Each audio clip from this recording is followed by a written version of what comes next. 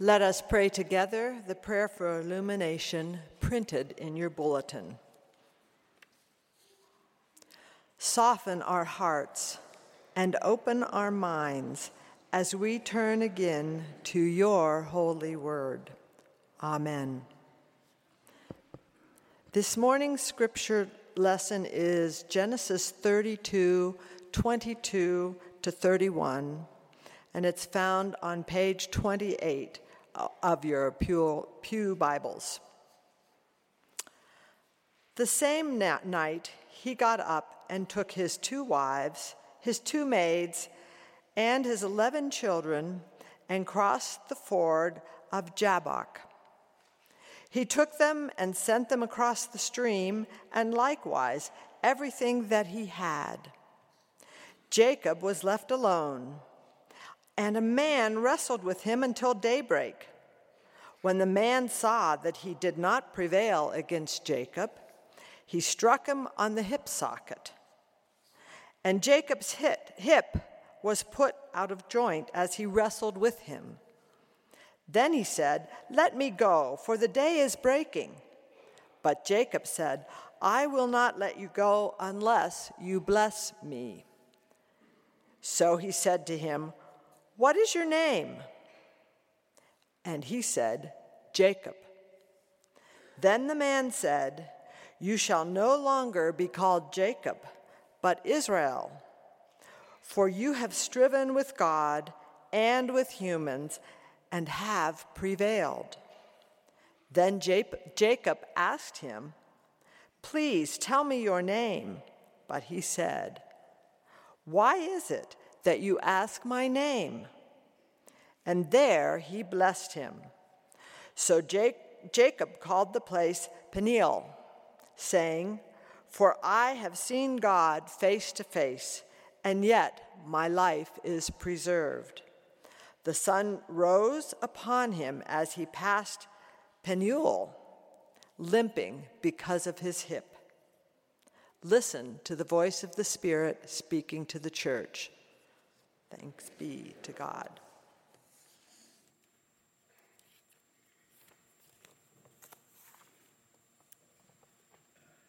Good morning. Again, would you pray with me? Gracious God, may the words of my mouth and the meditations of all our hearts be acceptable in your sight, our rock and our Redeemer. Amen. Frequently, I'm awakened in the night by a voice, not God's, not my husband's. No, it's the voice from a quirky podcast Tim listens to called Sleep With Me. Does anyone know this one? Tens of thousands of people subscribe to this podcast because the man is so boring that he puts you back to sleep.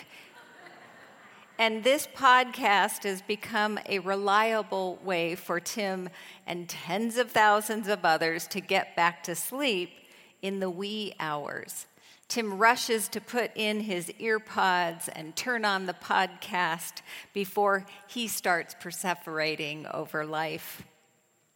I'm also in the pattern of waking up in the wee hours, always too early to justify getting up, but also know that if I lie there long enough, I'll start fretting about our children or other family members or friends or you. And while lying there, I start getting overwhelmed by my to-do list I need to face at sunrise. Or you know those nights when you're replaying conversations you've had that you regret or that you wished you would have said? It comes to you during the night. What keeps you up at night? On a global scale, we are barraged with night terror options. Who hasn't awakened vexed about climate catastrophes? We've had 31 months of a pandemic to fret about. And if those haven't kept you up at night, what about wars or rumors of wars? Some of my personal favorites, the rise of fascist ideologies in the world, or the consequences of the widening gap between the rich and the poor, and the resulting crisis of unhoused people in this country. There is no shortage of crises to keep us from being well-rested and uncertain about where the world is headed. It's not hard to resonate with Dostoevsky's words in The Brothers Karamazov. It isn't that I refuse to acknowledge God, but I am respectfully giving him back my ticket to a world like this. The struggles of life can sweep down upon us at night like an owl sweeps down upon its prey. If you haven't noticed, the sleep industry has become gigantic. The sleep industry is making billions of dollars by helping consumers get to sleep, stay asleep, or wake up from sleep. And it seems like there are mattress stores competing for the number of Starbucks that are around. Doesn't it? And when did designer pillows become a thing? Prescription and non-prescription medicines, aromatherapy, and white noise machines are available everywhere to fix our sleep issues. And doctors say insomnia contributes to disease and disorders. Our out-of-whack sleep cycles have become epidemic. Now, some of you might be thinking, I don't know what she's talking about. I sleep very well. And I say, God bless you. That's it. God bless you. But my challenge to us non-sleepers is, what if, instead of being distressed about being awake during the night and trying to fix it, we embrace it? What if we allow ourselves just to go with it, to enjoy it, to experience it as an opportunity to meet head on what is going on in our hearts and minds? What if our night anxieties are portals to peer inside ourselves?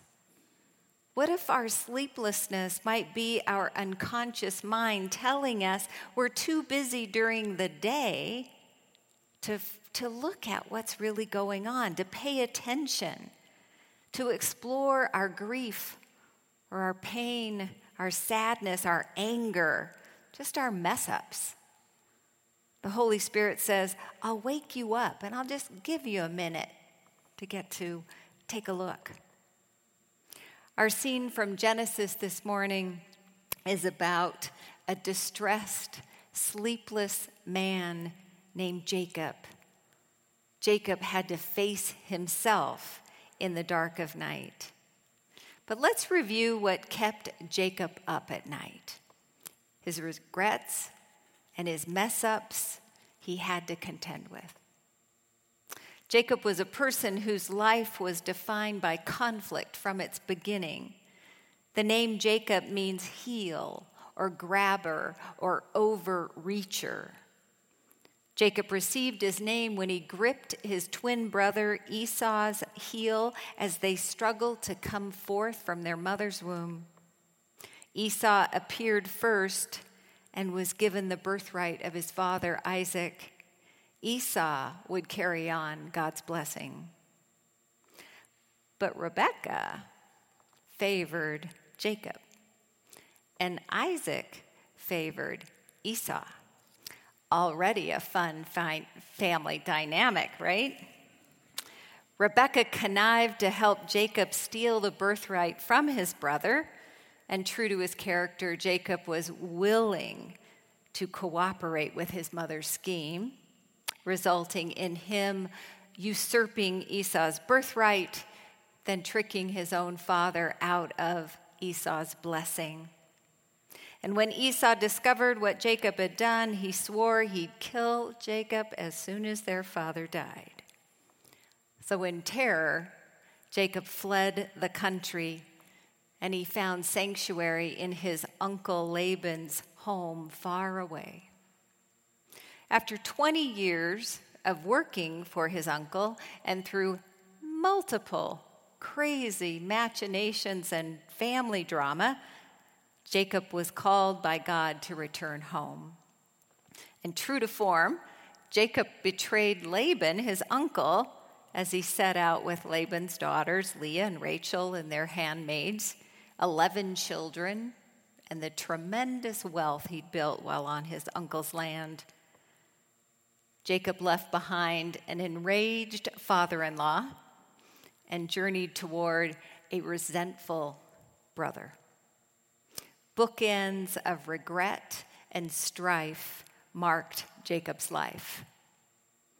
So the scene this morning is Jacob's day of reckoning. His deeds have finally caught up with him, and the story is as old as time. What we run from pursues us until we find the courage to stop and face ourselves. Jacob has no choice but to face Esau. Told by his scouting party that Esau is coming out to meet Jacob along with 400 men, reconciliation with his brother didn't seem like a possibility. With a strategy to appease his brother's resentment, Jacob cleverly sends all that he loves, all of his wealth ahead of him, drove by drove, out to meet Esau. And in the dark of night, he sends across the river the last of all that matters to him, his wives and 11 children. And Jacob is left utterly alone, stripped of everything except his fears and regrets and an uncertain future. A mysterious opponent, an unknown man, comes unannounced upon Jacob. Now, is this wrestling partner a man or God or an angel or Jacob's conscience personified? It seems the narrator leaves his identity intentionally murky.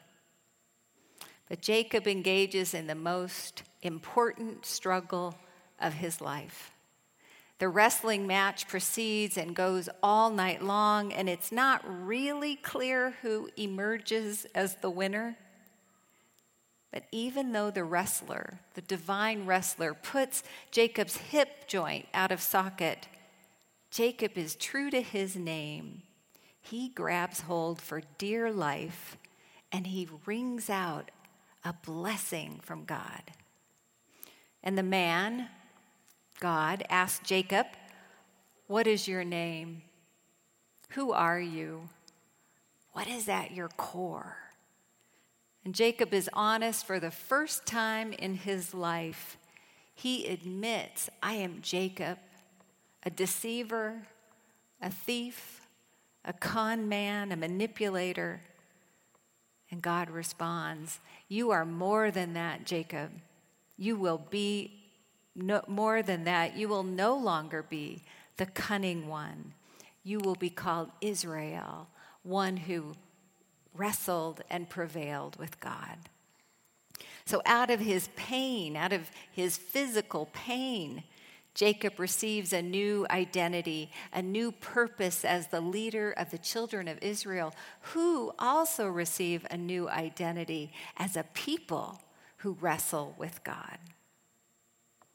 Now, in Jacob's story, God invites courageous wrestling, because to wrestle with God, or to wrestle with our faith, or to ask hard questions, or to be concerned about the state of the world requires the opposite of apathy.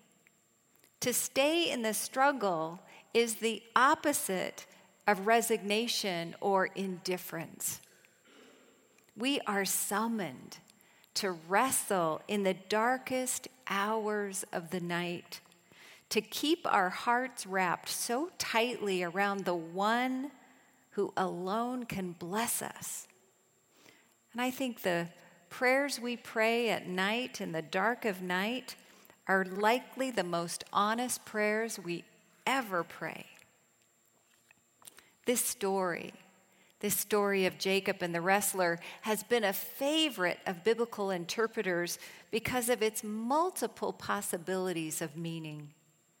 Because it can ask, and it does ask, what keeps you up at night? It challenges us to allow what we're wrestling with to become our guides, our teachers.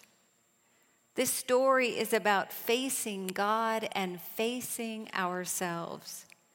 This story is about pursuing a faith that will not come easily. This means an authentic relationship with God will not be pain-free. This story tells us that an authentic relationship with God requires a good tussle now and again and again.